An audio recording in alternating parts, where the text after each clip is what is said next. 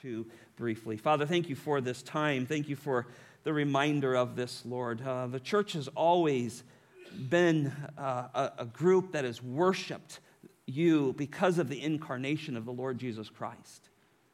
And yet, Lord, we've been impacted by a very pagan world. And so tonight, Lord, we want to settle our hearts and minds down and look at the difficulties of what took place, but yet how you arranged everything, that you would bring literally salvation into this world through Jesus Christ. And so, Lord, we pray that you would help us listen well, hear well, Lord, and then certainly live well for you. We pray this in Jesus' name. Amen. John, the apostle, wrote this. He said, "In the beginning was the Word was with God, standing in equality with God, and the Word was God." No doubt who the Word is. He is Jesus Christ.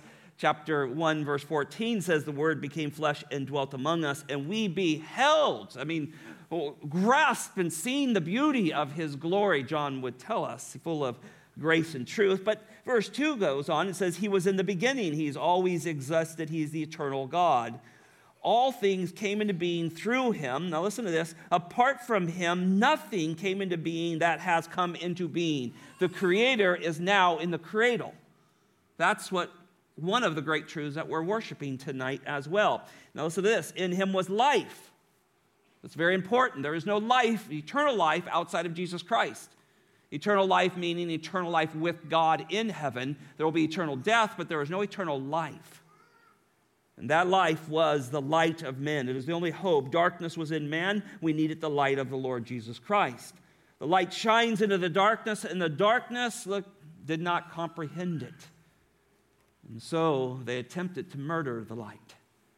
But that was God's plan, to send his Son to die for us. As we think about this scene, we come and bring our minds back to 2,000 years ago in the Creator, as we've just read here, of the universe. The eternal God steps out of heaven, adds to his perfected deity human flesh so he can die. Church has heard me say this many times. He had to be man. He had to add flesh to his deity so he could die, because you cannot kill God. Somebody has to die in our place. And so this is the incarnation of the Lord Jesus Christ. And our Savior did not come into a kingdom. He did not come into a palace. He came into a very extremely poor situation.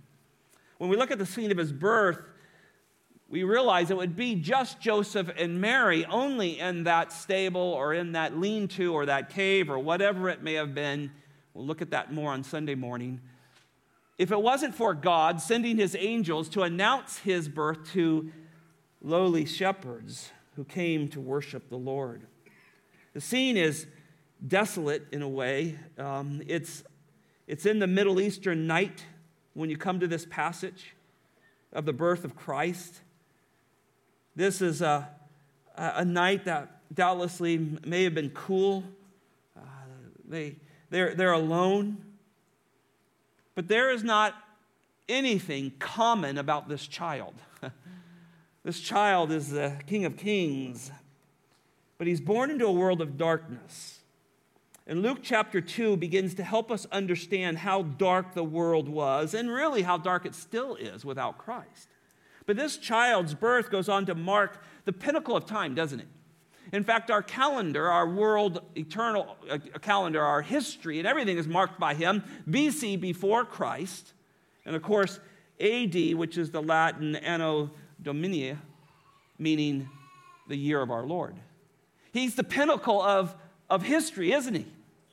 There's history before Christ's birth, and then there's history after it. Everything is marked by this coming Lord Jesus Christ, the Savior of the world.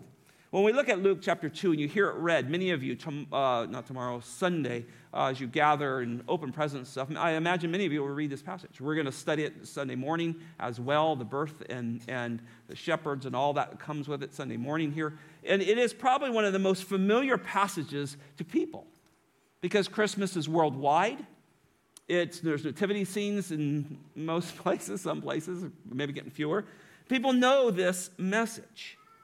But how did Christmas get to where it is from such an obscure birth? Christmas now is a multi-bazillion dollar holiday. It is drowned in materialism. How did it get there? How did this incarnation of the Lord Jesus Christ, this incredible humbling of our Lord, get to such a materialistic Christmas in this world? Where, as we study the scriptures, there's actually no passage in the Bible that tells you that you are to celebrate Christmas. Do you know that?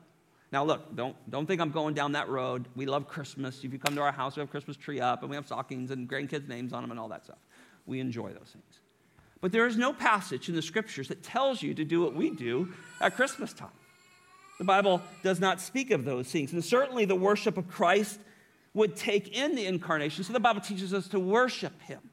And that would take in his glorious incarnation. And without his incarnation, we don't have a Savior who is both God and human, who can live a perfect life and die a perfect death. And so it is part of the celebration of the church. But there is no passage that says put up a tree, put presents around it, kiss under mistletoe, and all that other stuff. So how does that come into play here? Well, the early church really didn't celebrate Christmas. If you study your church history, there's none of this for the first 4 centuries of the church.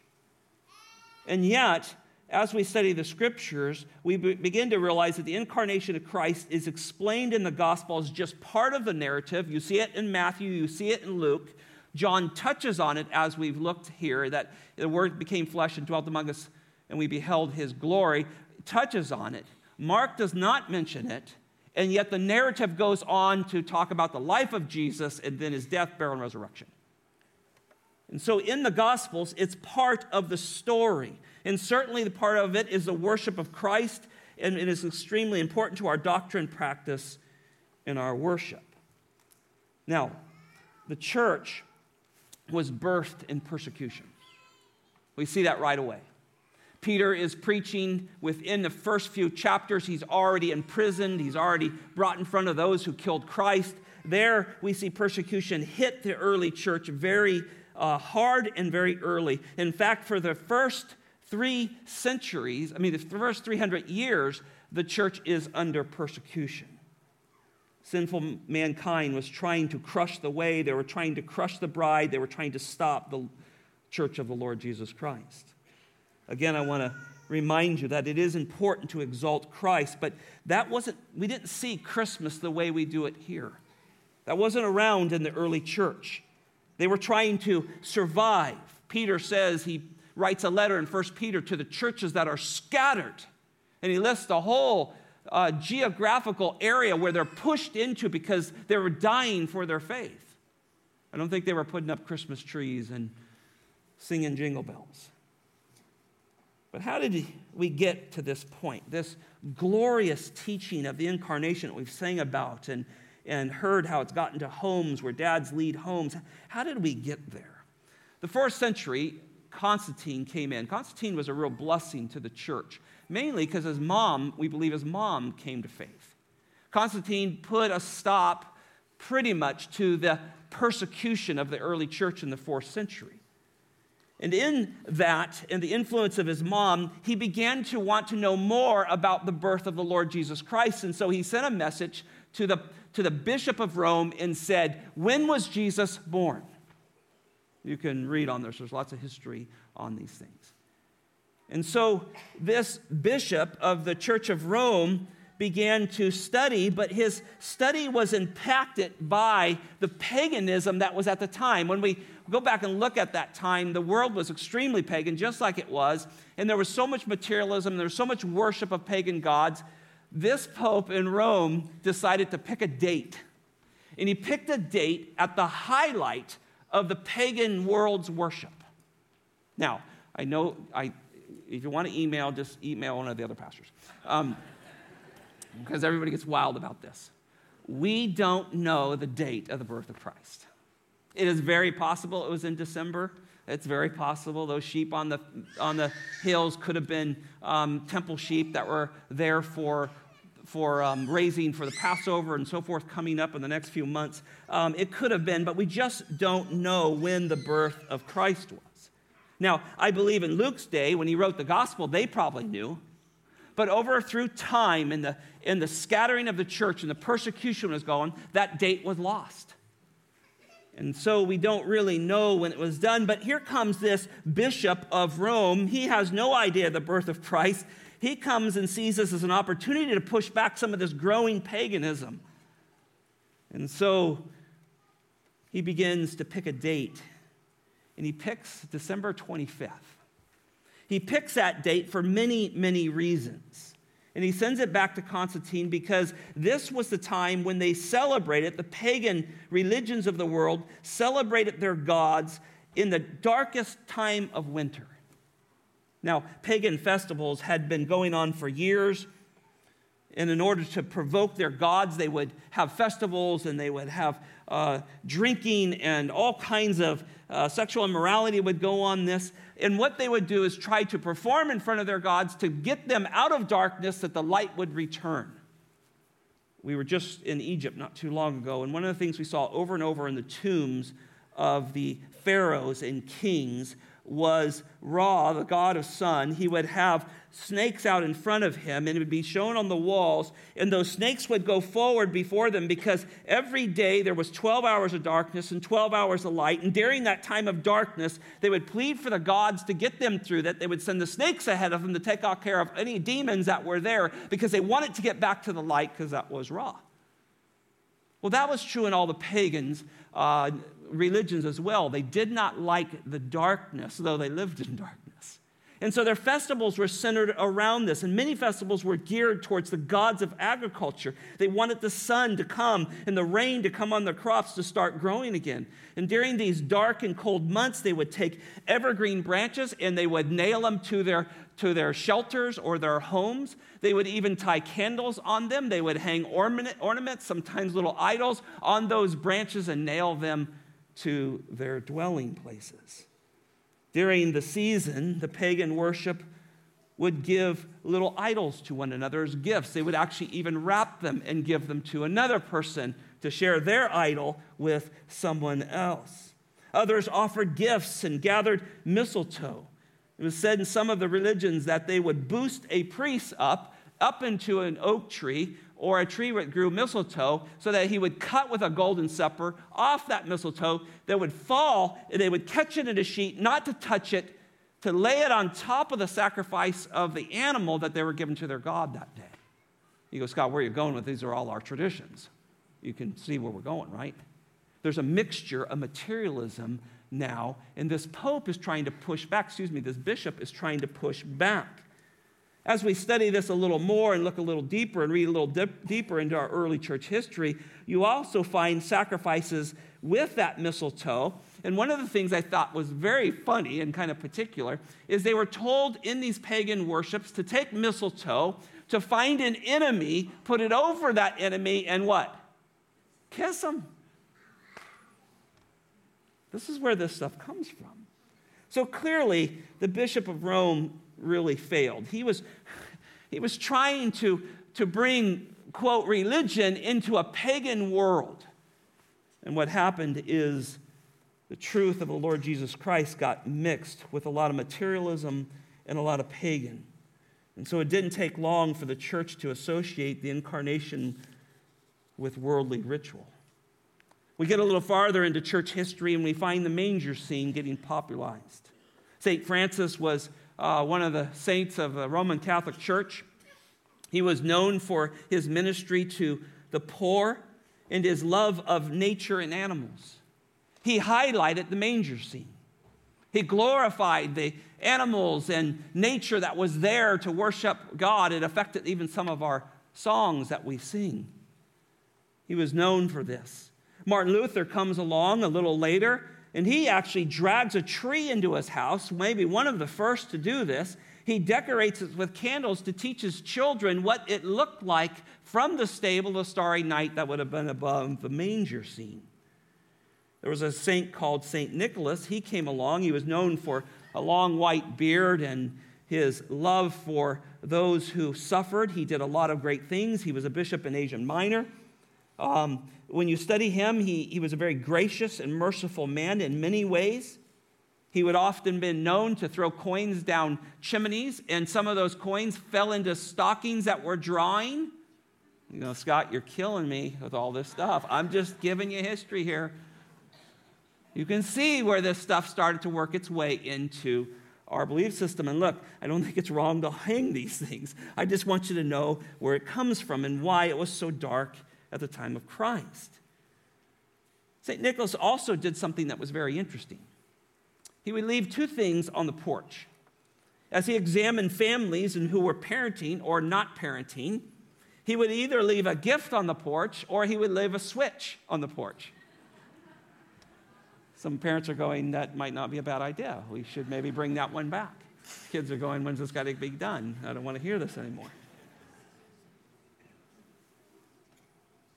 Legend tells us that there was a choir director in Germany that came along, and he wanted to keep the kids still during the Christmas pageant when they weren't singing, and so he took sticks, dipped them in candy, and gave them to them. Why? The other pageant was going on to keep them quiet, and there comes the what? The candy cane.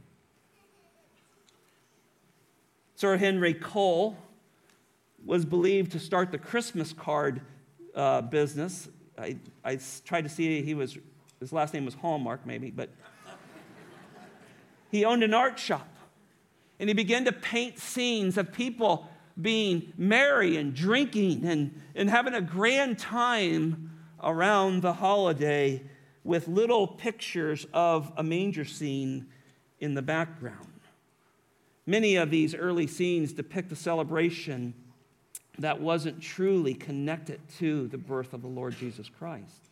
There are many other examples, but time just limits us. But needless to say, the Bishop of Rome really failed. He had good intentions, I think, but he tried to mix a biblical instruction and tried to draw away people out of paganism. But if the light of the Lord Jesus Christ has not grabbed the pagan's heart as it does ours, they will try to mix religion and materialism, and it never works. And thus we have Christmas done the way it's done around the world today. But I want you to look at Luke chapter 2 if you have your Bibles, or just listen along. It's a very familiar passage. When we come to this night or the nights before the birth of Christ, you can see the darkness that's in the world. We sang that song, O come, Emmanuel. Release us captives. Now, certainly Israel was under the captivity of Rome. That all began with the Assyrian captivity of the northern tribes, led to Babylon taking over Assyrian, which eventually came down and took the northern tribes. And then you have the Mede-Persians who took the Babylonians. Then you have the Greeks who took the Mede-Persians. And then you have the Romans who took the Greeks. And now we come to the life coming up to Christ's birth. Rome is under strong rule here. And here we begin to see where Christ is born. He's born into a time of great captivity. Israel hated Rome. They were captive to them.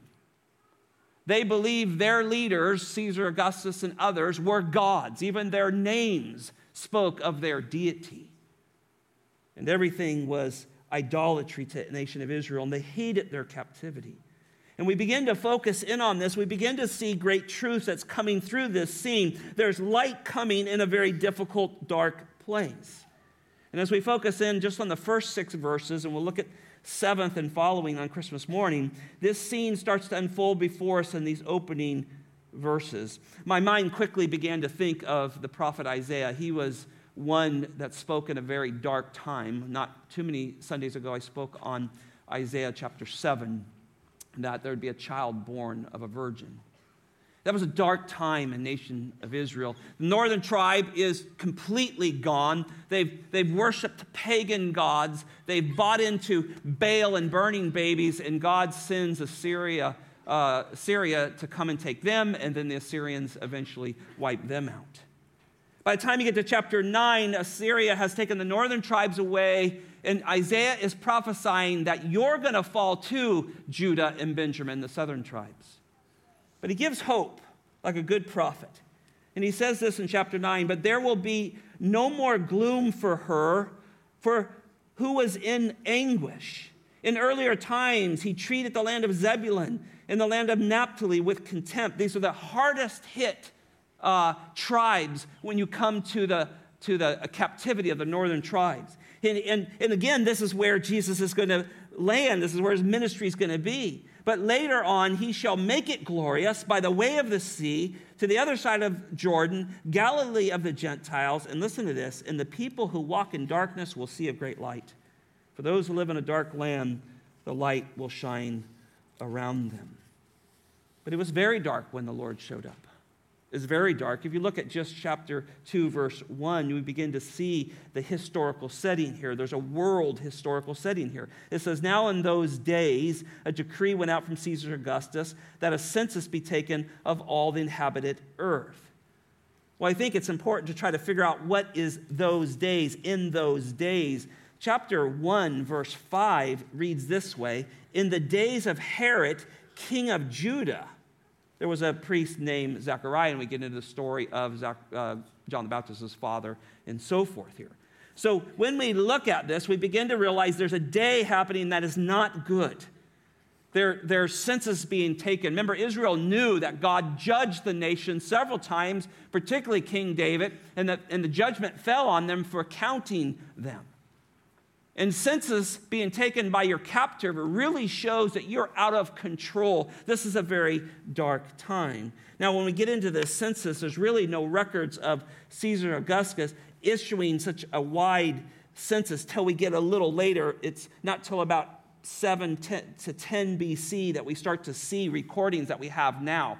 But the Bible, though it doesn't tell us, historians have found that every 14 years they did census. And so as we do some of the math, we find Jesus probably being born somewhere between 4 BC and 6 or 7 AD, somewhere in there. That's as close as we can get. But the point is here is there's a census being taken. And Luke recounts that this census that many believe that Herod and Quirinius, this governor here of Syria, are behind this. When Rome would do a census, they often did not, and history shows us this, they did not send their people back to a birthplace of their family. They would count them where they were so they knew where they were at. So most likely what we see in this is two very strong, power-driven rulers who are using maybe patriotism and tribal patriotism to bring people back home so they can count them to know what? So how much money they have, right? Always comes back to the dollar. And so here we have two men that are listed in this text, one in chapter 1, Herod, and then another one, Quirinius, the governor of Syria. Now, Rome's registration would have counted these residents, so they knew a tax. But here, wicked Herod wanted more, right? And this brings us back to the very dark times that we find in King Herod. Herod was an awful man. He was an awful man. He was an Edomite.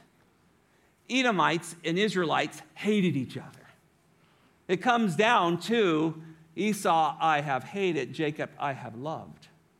Edomites attacked Israel many times and put them in very vulnerable spots during their wandering. There was a great hatred, and Herod was an Edomite. It's known about Herod of his wicked plots. There was a time where he was suspicious of some of his family members, so he called them to a great banquet, had a great hall, threw a great feast for them. In the middle of the feast, sent soldiers in and killed them all. His own sons were in that group. He was a wicked man. It was a dark time. He was extremely paranoid. All this was done because he wanted power. When the Magi show up from probably Persia, their probably descendants have heard about the coming King Jesus, the King of Israel, through Daniel's prophecies. When they show up, Herod tricks them into telling them where the child would be, or at least trying to get that information. His goal was to slaughter Jesus. And Matthew chapter 2 tells us that he killed many, many babies trying to kill Jesus. And so here in this first verse, there is this decree that goes out from Caesar Augustus. This would have been Gaius Octavius, right? This would have been the great, his father would have been Caesar Augustus, right? He would have been Julius Caesar, his great uncle, And he adopted him, and now he has this throne at this time. And when you study him, there's so much wickedness. It's time to go into this. Him and Mark Antony go back, and they have a big war and all kinds of problems, all kinds of immorality, all kinds of death within that kingdom. That's what's going on in this time. But when we look at this passage, and we look at what's going on, this Caesar Augustus and this census being taken, and then you have this Quirinius, and you have Herod, you have this all going on, this verse 3, this registration, each to his own city, probably by these two wicked men sending them back there, we begin to realize that God still has his hand on this. God's still in charge.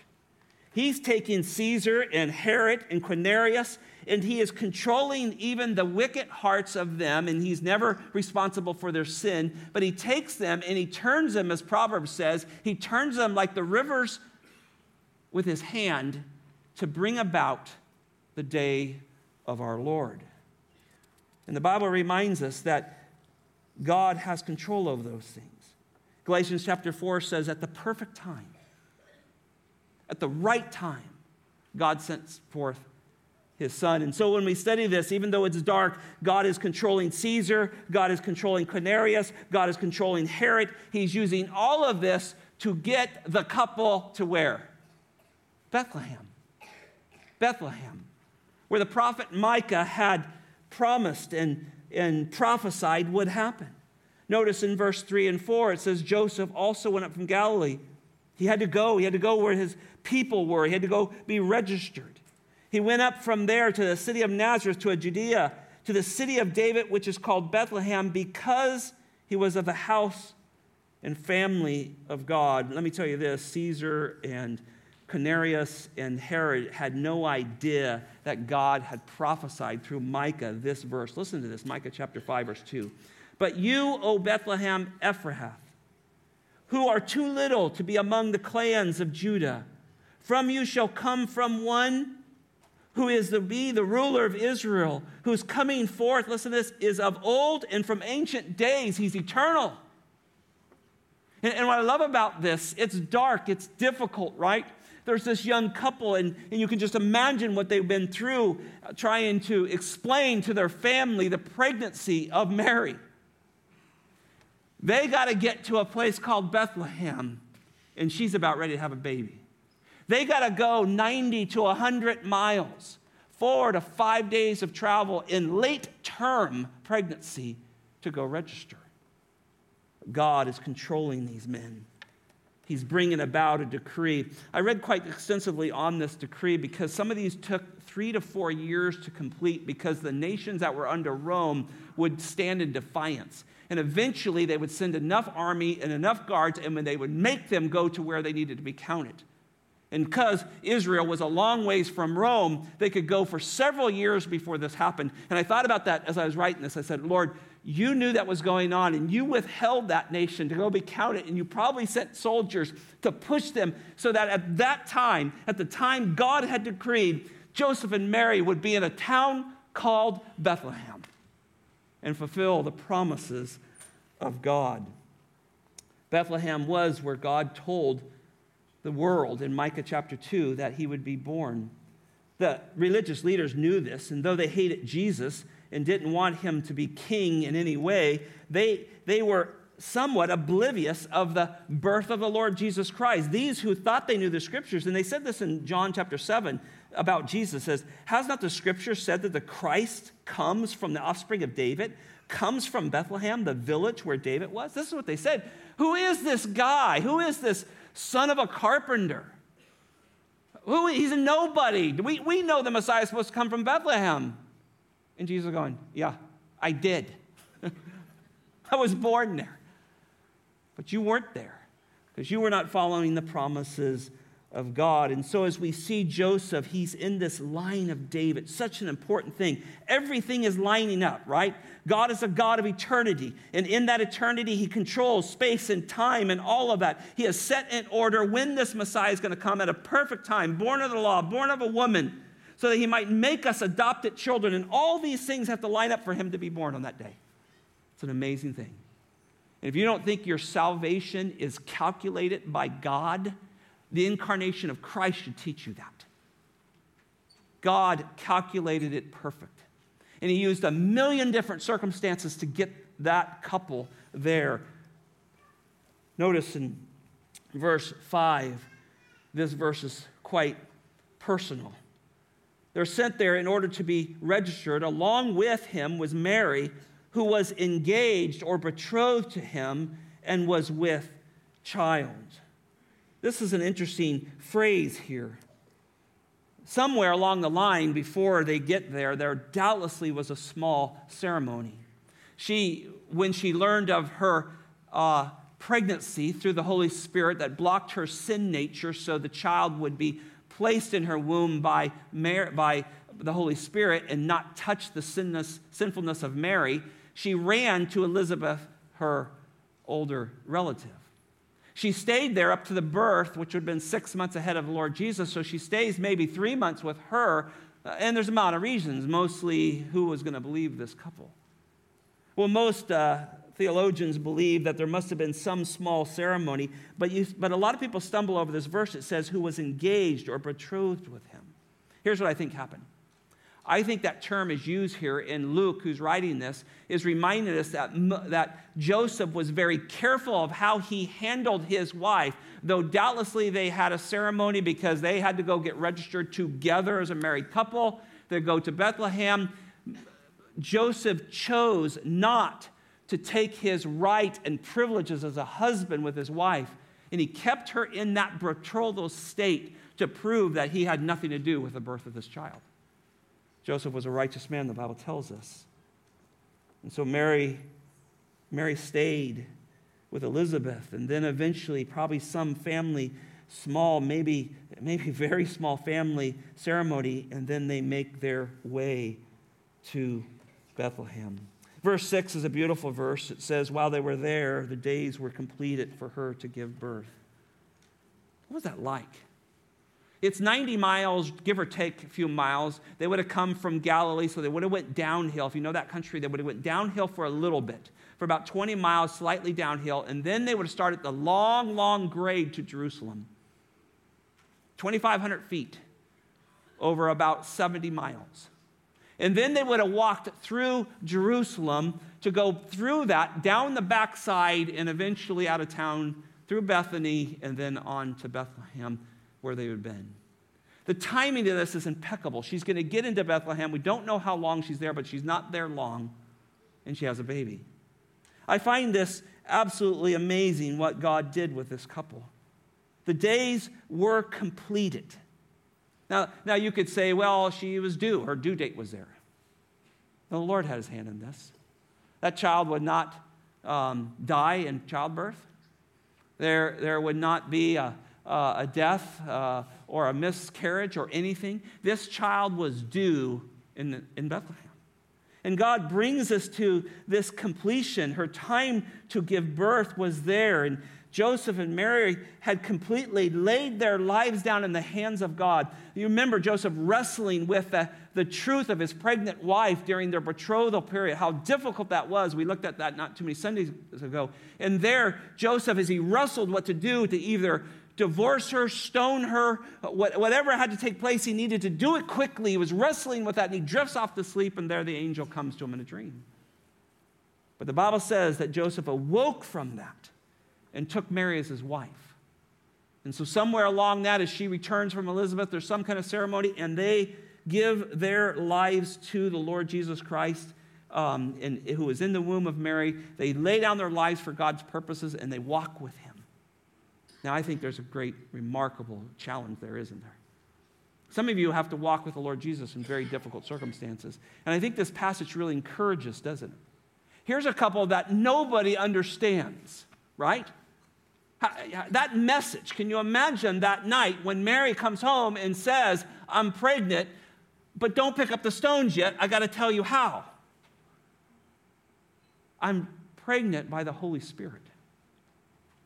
What a difficult, challenging time that was.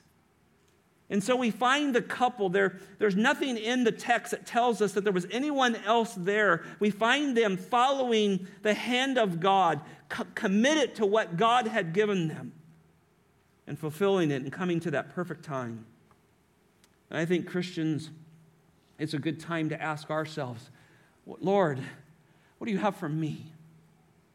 I've said this many times. I don't think God saved you just to hold down dirt on this earth. He has a plan and purpose for every one of us. And this couple had a unique purpose, and it cost them dearly, right? Probably cost them relationships, lifetimes of relationship. They're even mocked at Jesus' adulthood, that he was born in fornication, using very graphic terms by religious leaders. They never forgot that, and they constantly challenged Mary on those things. And so here, they had to lay down their plans in order to follow the Lord. See, one of the things that materialism does in our life is it ruins us sometimes from following the plan of God. We have so set of what we want, where we want to live, where we want to do, how we want to do it, who this we want to be with, and all of those things. So often we get away from what God really has for us. I've talked to too many men through the years who said, Pastor, I believe God called me in the ministry, but I was so hungry for money. I was so hungry for prosperity and jobs and a wife and all those things. I think I missed my calling. What is it in your life that you've got to lay down in order to follow Jesus? See, we teach the lordship of Jesus Christ, don't we here? We believe he is Lord and Master. We're his bondservants. And that's what Mary says, right? In her prayer, she says, I'm the bondservant, the bondslave of God. And when I study this in this dark time, there's rulers who don't care about Israel. They don't care about the seed of David. They don't care about Bethlehem. They don't care about prophecies. They think they're the Savior of the world. They don't care about these things. But here's this couple that know what God has done. They have heard from his word. And they press on in very difficult situations. See, when I think about Christmas, my mind just becomes captured by the power of the gospel. How do we keep going? Things are rough out there, right? We got all these rulers. The Herods and Quiriniuses are still here, aren't they? Right? They're still out there demanding all kinds of things. They want to know who they have, and they want money, and they want power, and they want all those things. But God is even using them to bring about his will. And brothers and sisters, too many Christians are so caught up in politics and problems that are going on, and we forget to run the race that God has for us. And when I look at this couple, this very dark night, they're captives, right? Israel belongs to Rome, and many of them died in that captivity. They belong to Rome, but in the middle of all of that, they are following the hand of God. And God is empowering them and strengthening them. And brothers and sisters, it does not change with us. Some verses I came across in my study, Psalm 63:8, and maybe this is what Joseph and Mary said when nobody believed them. They said, my soul clings to you. Does your soul cling to the Lord?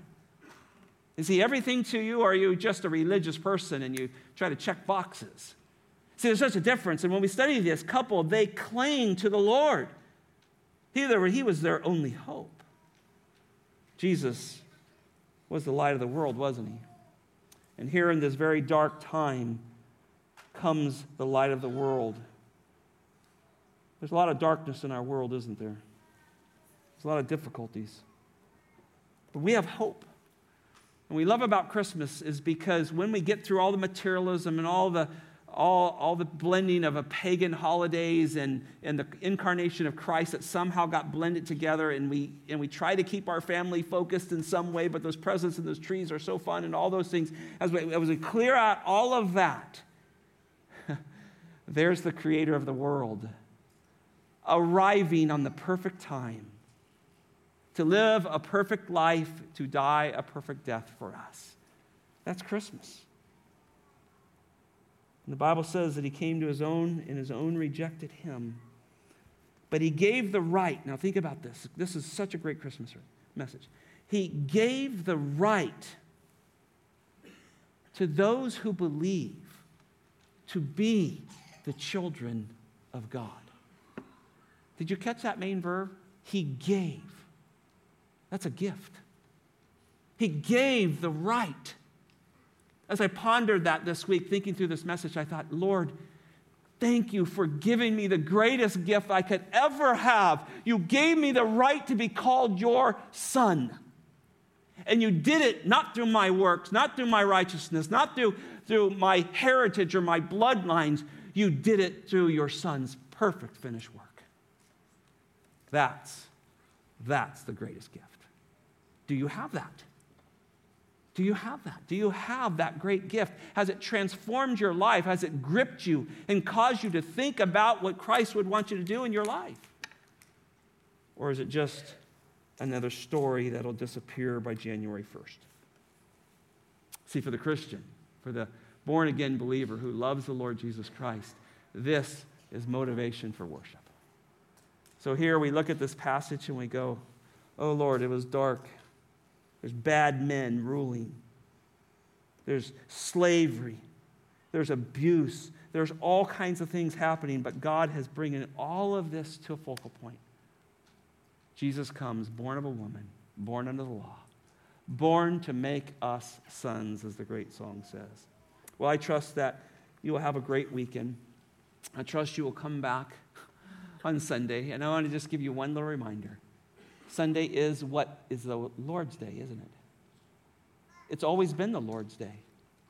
Happens to fall on Christmas today. Come back and you'll hear the rest of the story. We're going to start in verse 7. Look at his birth. Look at the shepherds that come. See the worship that takes place. We're going to drop right into that scene. Father, we thank you for an evening tonight where we could just remind ourselves of the night before the birth. And maybe a lot of nights before the birth, Lord, these were dark times. These were wicked times. Men seemed to have just carte blanche of how they cared for people. They could order them to do this. They could order them to do that. Life of a slave was meaningless. And yet in all of that, all of these wicked men that had kingdoms and providences and oversaw a large amount of people, you had control of all those things. You put that census in their heart. You put that in their minds. They think they came up with that, but you were motivating. You knew how to get that couple to Bethlehem. You knew how you were going to fulfill that great promise, that great prophecy of Micah 5:2. And so, Lord, we see your hand orchestrated in all these things. And we thank you that you sent your Son. It is he who motivates us in this Christmas season. And when we look at that manger, we see Creator, Savior, and God. And we thank you that you sent him to rescue us. Thank you that we are no longer slaves to sin for all those who believe in Jesus Christ alone for salvation. Thank you that we can live for you and we can even die for you now because you have changed us from death to life, from blind to seeing, from lost to found. We give you praise for those things, Lord. Father, as we sing this last song to you, Lord, the quietness of it, the truth of it, Lord. Capture our hearts. Give us sweet fellowship. Bring us back again on Sunday, Lord, for a great day, a Lord's Day that happens to fall on Christmas. We pray this in Jesus' name. Amen.